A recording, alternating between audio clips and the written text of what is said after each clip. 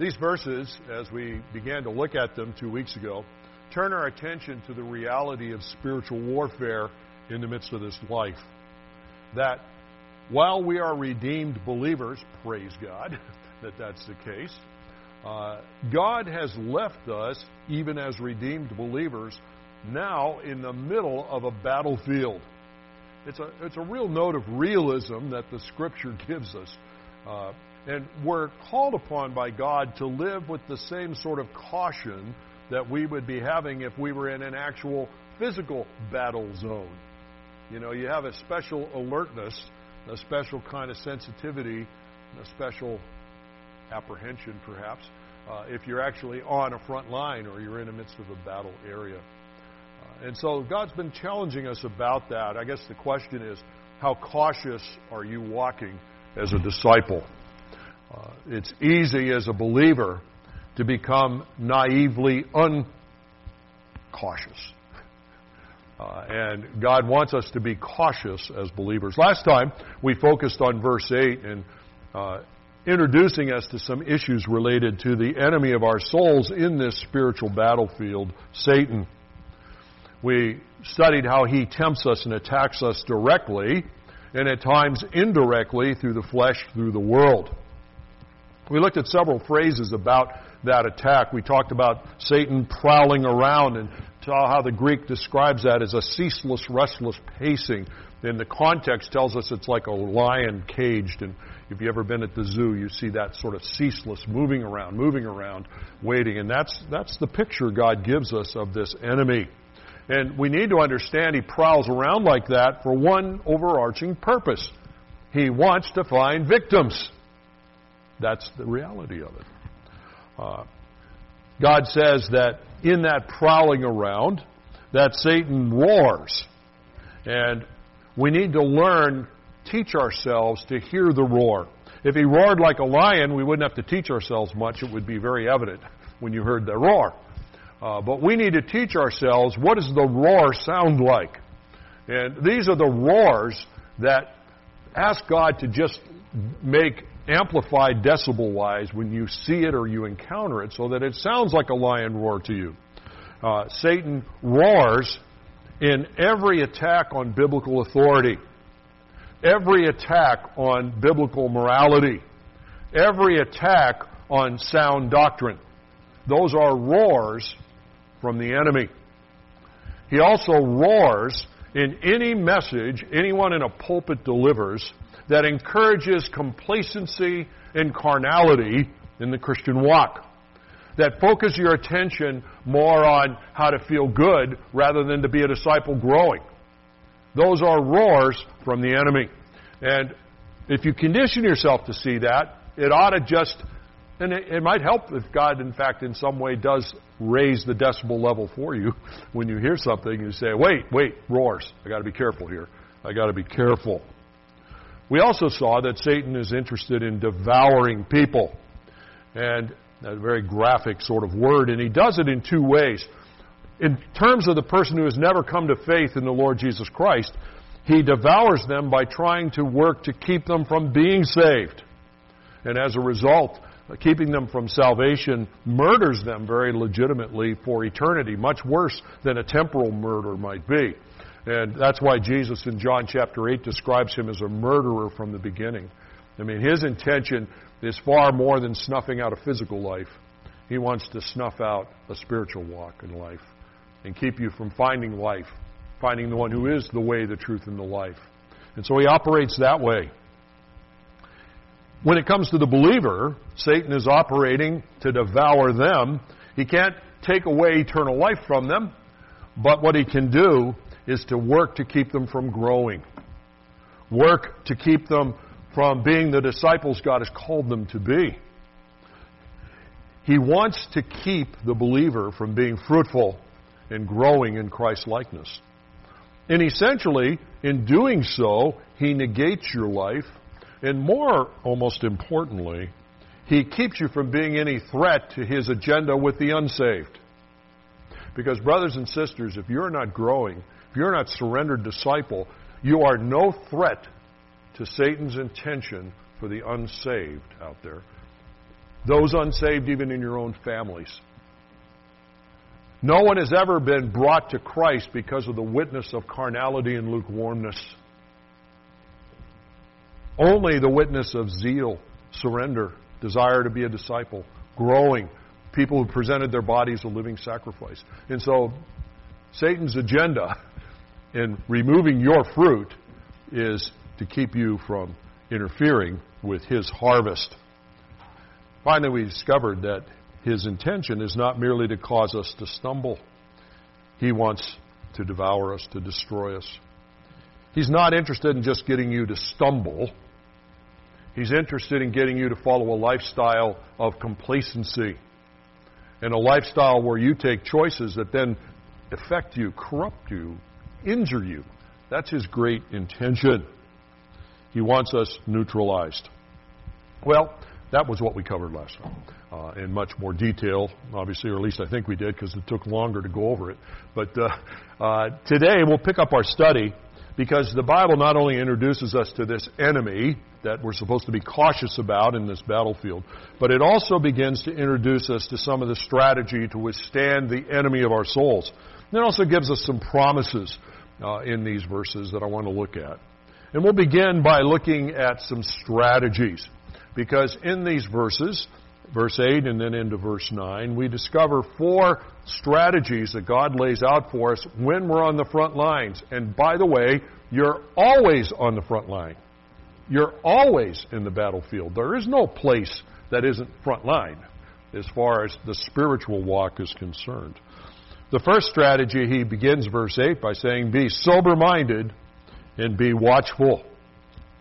We will not do well in this battlefield if we are not sober-minded and watchful. This word in the ESV translated sober-minded, nepho, in the Greek, means literally to be free of distorted intoxicant. It's not so much talking about alcohol, although certainly applications there, but the issue is more the description of someone who's dazed. And you know, you can be dazed by a lot of things. You can be dazed certainly from drinks and drug. You can be dazed because you're in amusements that daze you. By the way, the word amuse comes out of the Greek word amuse, meaning to think or reflect, awe, meaning without. Amusement literally means to cut your mind out, to get rid of any kind of musing, any kind of reflection. And our brains can get dazed to the degree that we saturate them with amusement too much. They can get dazed if we get the wrong kind of mind focus. Let things run on in our minds that eventually, if you're out on the front lines like walking point, you don't want to be thinking about the ball game. You want to be watching what's going on around you, or you're likely to be dead. And that's sort of that sense of urgency that's emerging here. He says, listen, I want you to be sober-minded. Ephesians 5:18, in talking about the Holy Spirit, gives us a similar picture where it says, be not drunk with wine, for that is dissipation, but be filled with the Spirit. Again, not so much, although there's application, not so much an issue about drinking per se, as what's controlling your mind, what's controlling your life. The Holy Spirit needs to be controlling our lives. Back in the first chapter of 1 Peter, in verse 13, it said, therefore, preparing your minds for action, be sober-minded. Set your hope fully on the grace that will be brought to you at the revelation of Jesus Christ. So he's revisiting once again something we looked at some time ago as we were in that first chapter. God says, listen, the strategy you have is you have to be sober-minded. You will never do well in this battlefield to the degree that your mind is not sobered. Doesn't mean you have to be straight-laced, sober, and sad. That's not the idea. But the idea is that you're not allowing your mind to be lulled, either by artificial means or by choices, into a lack of awareness of what's going on around you. We need to be alert.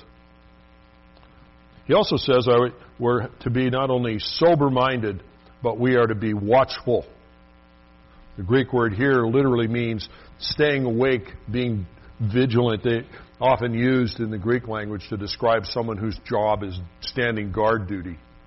staying awake in the battlefield or right close to it so that you can be alert on behalf of the others that are getting a couple winks here to let them know if there's any danger coming in.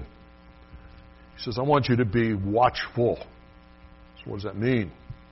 That means, number one, I'm not much of a guard if I'm not expecting the enemy to try something. Right? The guard always expects the enemy's going to try something. They may hope it's not on their watch, but they always are expecting that the enemy's going to try something. And for you and I in this spiritual warfare, God says, I want you always expecting the enemy to do something. Don't get lulled into thinking, well, we're in a safe zone. There are no safe zones here in this world. So be expecting the enemy to do something. Be expecting to encounter temptations just coming at you from the enemy through various means to get you to doubt God's word or to doubt God's intentions. Expect that the enemy is going to be assailing you with some thoughts to try to say, well, you just, back off a little bit. You can put off full surrender. I mean, don't Romans 12:1. I mean, that's an ideal. Nobody lives that out, really, do they? And and after all, God loves you, so even if He's not going to love you any less because you're not living surrendered to Him. And that's true, but He's going to cry a lot more over you because your life's going to be damaged by the sin and the refusal to fulfill His purpose and plan in your life. He cares enough about you to know that when you're not being who He's called you to be, you're damaging your life. Damaging it. And so, be alert. Expect these things. So my question to you in this first of these strategies, is that how you kind of approach your day-to-day walk?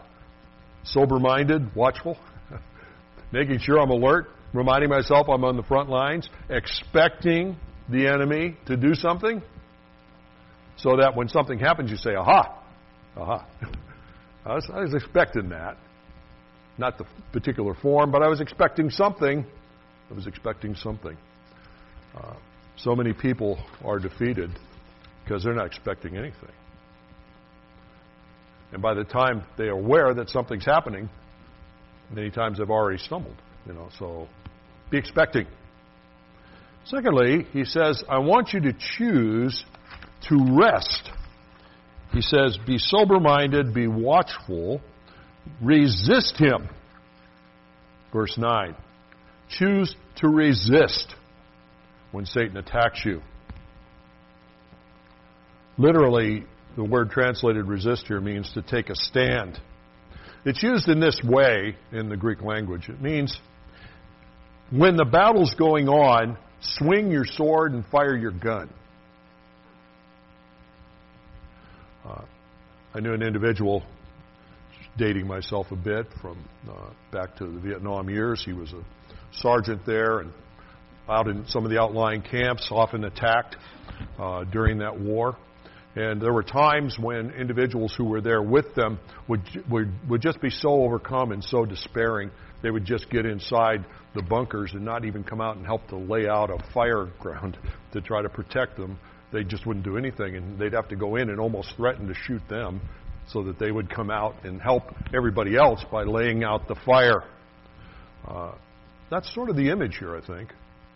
God says, listen, there's a battle going on. Swing the sword. Shoot the gun. I mean, don't debate with yourself whether you're going to do that. Resist him. Choose a proactive, active warfare when the battle is actually happening around you. Don't roll up in a ball. Don't assume somebody else is going to lay out the fire. Pull out your sword. Don't give in. Remember in Luke chapter 4, we are seeing, actually in the different Gospels it's there, but Luke 4 is an example of the extended period of temptation, not the only one, by the way, but an extended period of temptation of Satan on Jesus Christ at the beginning of his ministry. And, of course, Satan, as the pattern was established from Genesis 3 onward, was calling into question God's truth or seeking to distort it.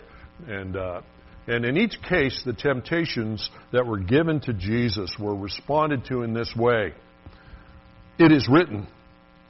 Verse 4 of chapter 4 of Luke says, and Jesus answered him, it is written. And then later on in verse 8, it is written. And then later on in verse 12, it is said, or it is written, you shall not put the Lord your God to the test. Why do we see that? Because he's showing us what it means to swing the sword. You pull it out.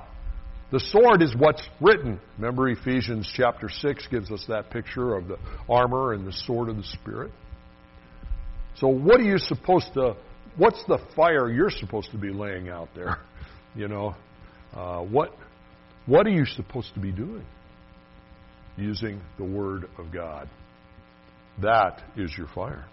There's no resistance to Satan that works with any other armament.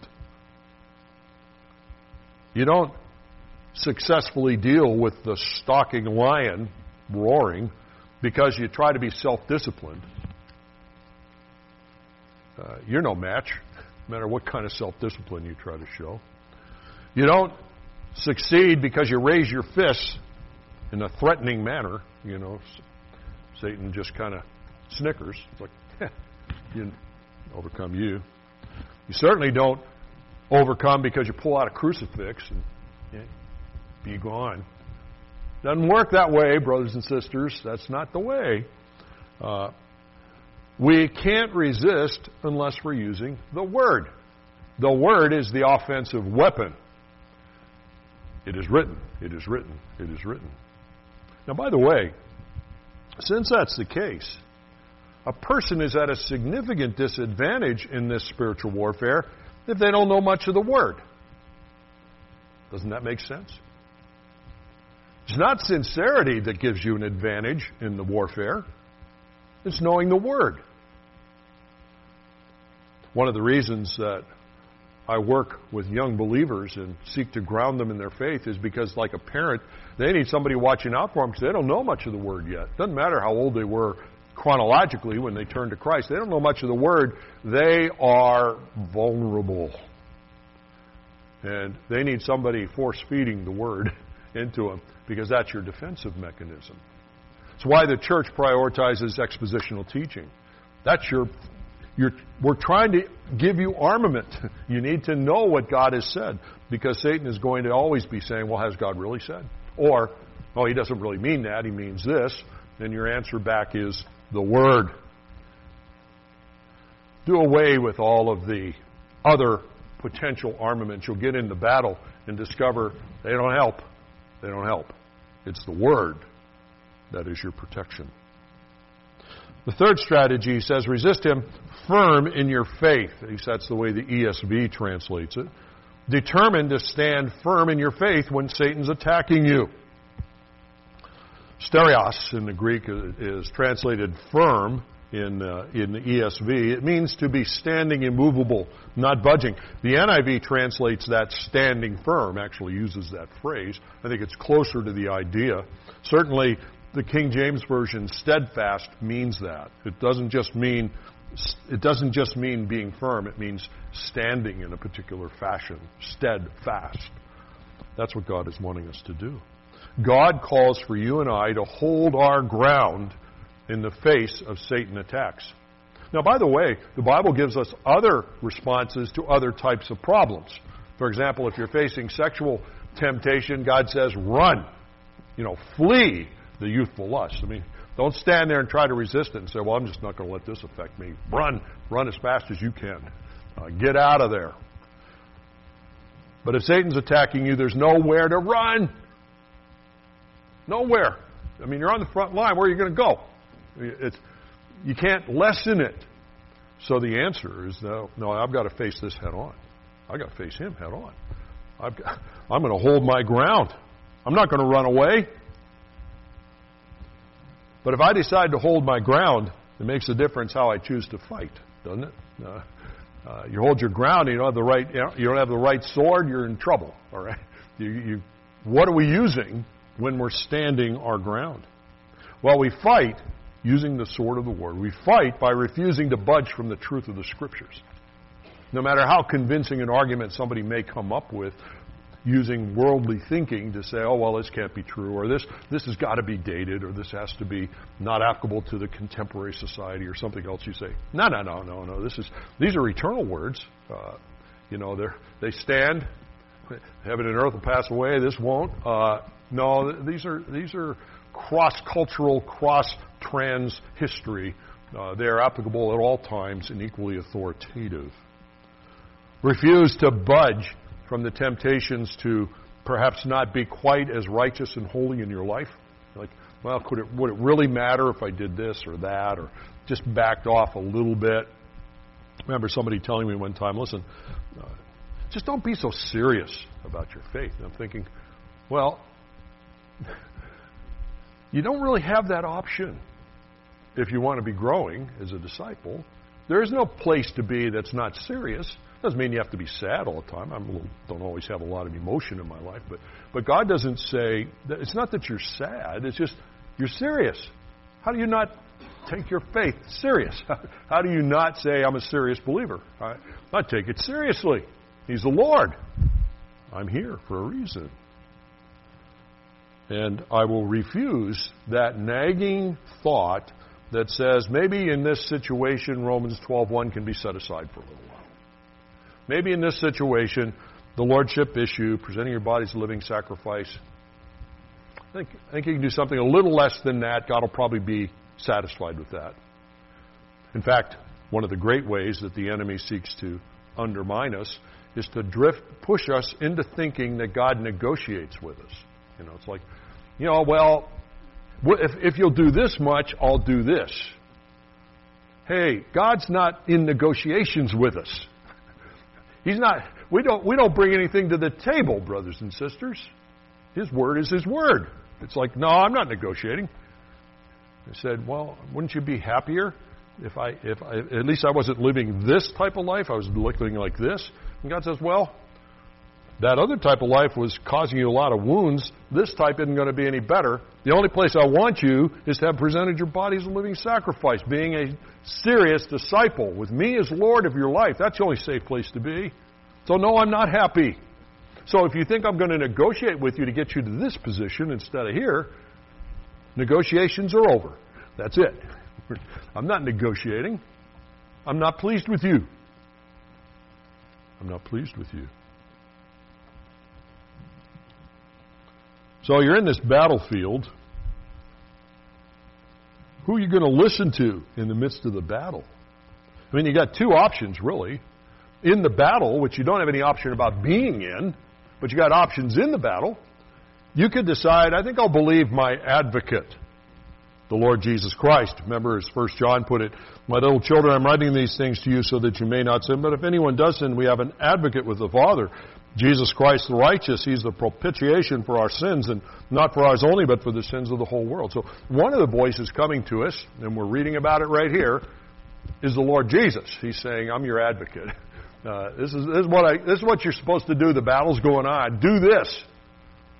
But there's another voice in the picture. And that is the voice not of the advocate, but the accuser.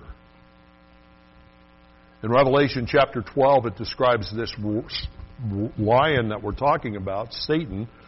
And it says this in verses 9 to 11, and the great dragon was thrown down, that ancient serpent who is called the devil and Satan, the deceiver of the whole world. And he was thrown down to the earth, and his angels were thrown down with him. And I heard a loud voice in heaven saying, now the salvation and power and kingdom of our God and authority of His Christ has come.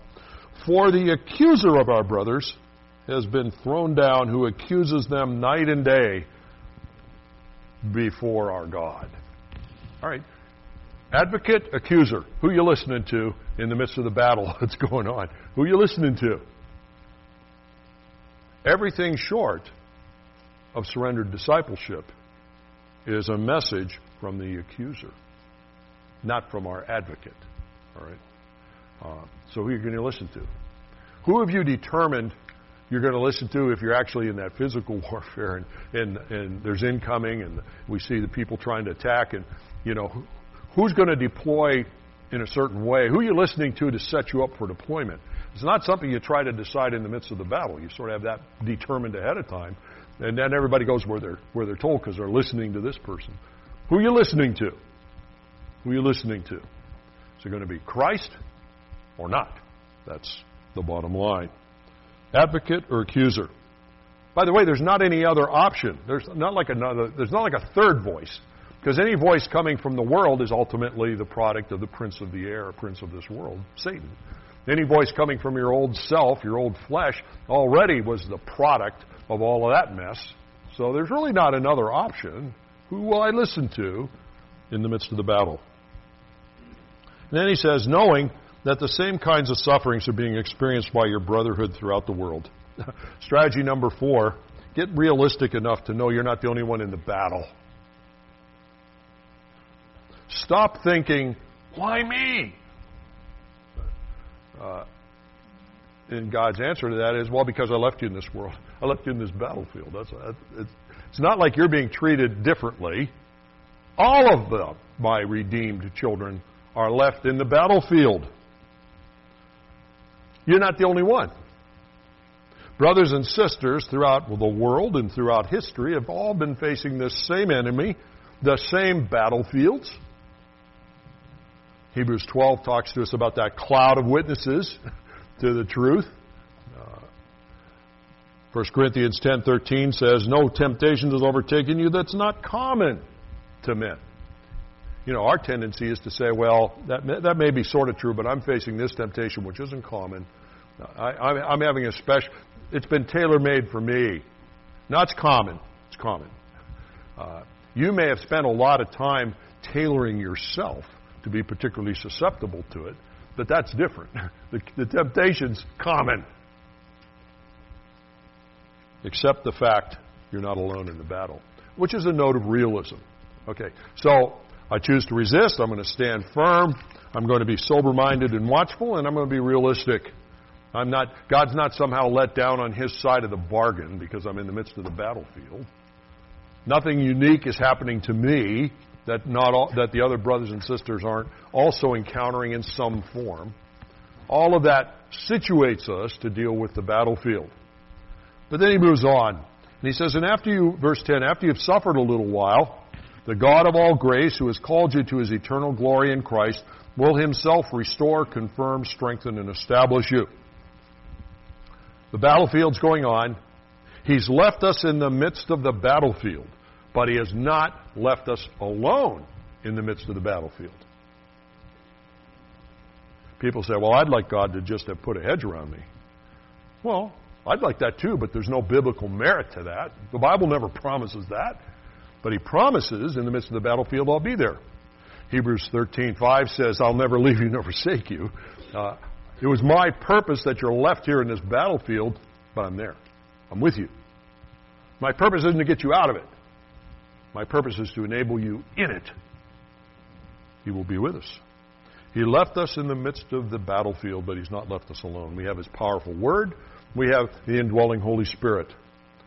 2 remarkable resources that are supposed to make all the difference in the battle that's inescapable. Once again, inescapable. There's not like another option. We're in it. But those things are critical to us.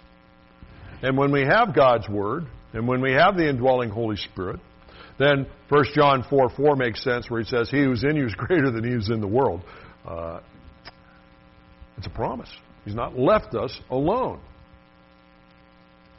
If we feel the very fact we're in the battlefield shows God drop His part of the ball, His part of the bargain, we're already defeated. Because then we begin to be resentful against God because He's not living up to what He was promising me. And my response to people like that is, God never promised you that. A lot of false teachers promised you that. And life doesn't come out the way they promised. But God didn't promise you that. But He did promise you, never leave you, forsake you. He's given you His Word, given you the indwelling Holy Spirit. He'll be with you. That's His promise. So how is He with us? What does He do in the midst of it? How does He work all of this stuff through? And He says, well, the God of all grace, who has called you to His eternal glory in Christ, will Himself restore, confirm, strengthen, and establish you. He makes promises to us. The battlefield ain't going to last forever. That's what basically they're saying. He will, in His own way and in His own time, restore us. Kartizo in the Greek means to put back into working order. I like that. Sometimes when I've been in the battle, I don't feel like I'm in working order right at the moment. I don't know about you. Beat up, kind of, wow. And God says, hey, the brothers and sisters know that feeling. I'm the God of grace. I specialize in putting you back together again. Don't respond to God by saying, I think a better strategy is not let me be pulled apart. No. He's not moving you out of the battlefield, but he says, I specialize in putting you back together again.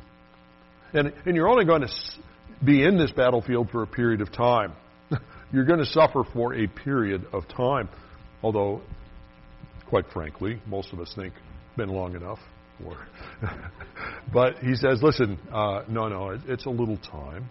He says, so I am the God of all grace, and I will restore you.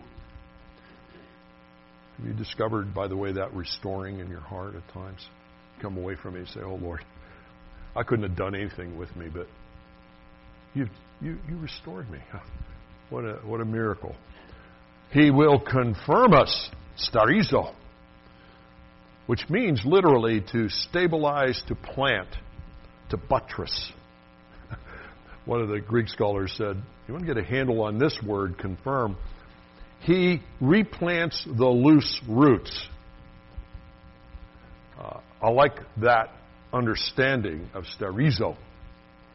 When we've been in the battle, fighting battles can make us feel shaken. Can even at times make us feel somewhat uprooted. You ever had an uprooted feeling in your life? And God says, I'm the God of all grace. I specialize in replanting. I specialize in putting the loose roots back in the ground. I promise you this will happen. If in the midst of the battle you're thinking, oh no, these roots got loose, don't worry about it. I'll be planting them again. Trust me. Keep going in the battle. He will confirm us. And he will strengthen us. The Greek word here means to give movement back. Think rehab, where something's been done and now you're going through rehab because you're trying to strengthen and get the movement and mobility back to wherever that injury was. God is saying that to us. We already know he's going to give us strength in the battle. We're talking aftermath now. And he says, listen, I'm in the process of strengthening you. Stanuo. And I am going to get the movement back. I'll get you back to normal. You say, well, I don't feel very normal right now. I can remember sitting in that hospital bed after my 4-way bypass and saying, I just don't feel good. It's just, will I ever be normal? And when will these tubes come out? My brother Tim more recently had the tubes in too. So it's like, I can remember that feeling very dramatically, and it helps me to understand this because God says, no, I'm going to get you your movement back. I specialize, no matter what seemed to have been the damage, in getting your movement back. Getting it back. I will get you back to normalcy. I will get you back to life and ministry and my time until I choose to take you, and which is better, according to Paul, far better to be with the Lord than here. But God is in the business of strengthening us, getting the movement back. I love these images, don't you? He says, listen, this spiritual battle, which really beats us up, he says, look what I do in my grace. And then he says, I will establish you. Literally, I will lay the foundation. So it's a good thing, Lord, a lot of bombs going on. The foundations here seem to be being broken up. And God says, yeah, I know all that, but hey, I speak things into being. I will lay another foundation for you. That's what I specialize in. I'm the God of grace. I'm not pulling you out of the world yet. I'm not pulling you out of the battlefield. But it's no problem for me to build another foundation here. Don't worry about what happened to the old one. Here's a new one.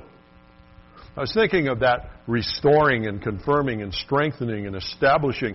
And I couldn't help but think of that great hymn, How Firm a Foundation. is laid. Let me read you some of these words. How firm a foundation, ye saints of the Lord, is laid for your faith in God's excellent word. What more could be said than to you God has said? To you who for refuge to Jesus have fled. Fear not, I am with thee. Oh, be not dismayed, for I am thy God, and will still give thee aid. I'll strengthen thee, help thee, cause thee to stand, upheld by my righteous, omnipotent hand. When through the deep waters I call thee to go, and God has plans, us being in these battlefields, the rivers of sorrow shall not overflow, for I will be near thee, thy troubles to bless, to sanctify thee in thy deepest distress. When through fiery trials thy pathway shall lie, my grace all sufficient shall be thy supply. The flame shall not hurt thee. I only design thy dross to consume, and thy gold to refine. The soul that on Jesus has learned for repose, I will not desert to its foes. That soul, though all hell should endeavor to shake, and that's what our enemy's trying to do, I'll never, no, never forsake. I believe that hymn writer happened to have been spending some time in 1 Peter chapter 5. How about you? And not just there, because these truths just permeate the Scriptures. Then he ends in verse 11 with this real quickly. To him be the dominion forever and ever. Amen. A final reminder in the midst of this battlefield, getting rid of all of the false ideas people have about it, giving us the real ideas, a sober batch of truths, hopeful. But then he says, to him be the dominion forever and ever. We are on the winning side. Hey, there's no question how this war's turning out. We're on the winning side. He is the one who has the true dominion. That's the reason that word is used. His kingdom never ends. And Christ returns. That millennial kingdom will be seen. There'll be a new heavens and a new earth after that in which His dominion over all is absolutely demonstrated. Satan tries to trick us into thinking he controls, or maybe trick us into thinking maybe some of the outcome's still up in doubt. And God says, no, I got the dominion. I got it. I'm the Lord of history. It's going to unfold the way I'm letting it unfold. You say, well, could you let it unfold with maybe not having me on the front line for a while? And God says, no. When you're off the front line, you're with me. There's no other places. You're on the front line till you're with Him. And so, okay, if I've got to be a front line person, then I better pay attention to this stuff and find the grace, because, Lord, I need restored and confirmed and strengthened and established. I need the victory in the inescapable warfare. I like the way Peter ends this. Amen. So be it. Can you say amen? Amen? Yeah. So be it. Oh, Lord, so be it. Well, Lord willing, next time we'll finish our study of 1 Peter. A couple verses left. Hopefully it can be 1 week worth, but we'll see. But we'll try to get to that. Given the time, I want to read, instead of singing together, I want to read to you Psalm 32:7, which we would have been singing as a final song. Psalm 32:7 says, Thou art my hiding place. Thou shalt preserve me from trouble. You will compass me about with songs of deliverance. And what time I'm afraid, I'll trust in Thee. Review Psalm 32:7. What a great song. Certainly applicable to all of this. Isn't it wonderful that we have a God who never leaves us? What more could we want? I want to be in the battle if He's with me, than out of the battle if He's not. How about you? Let's pray together. Heavenly Father, we thank You for Your Word, for the reality it gives us, the clear picture. but the hope and the promise. Help us to be realistic believers. Realistic not because we are so sharp, but realistic because we listen to what you say. Be transforming our minds. Well, thank you for doing that. For we ask it in Jesus' name. Amen. Good to have you here today, brothers and sisters. And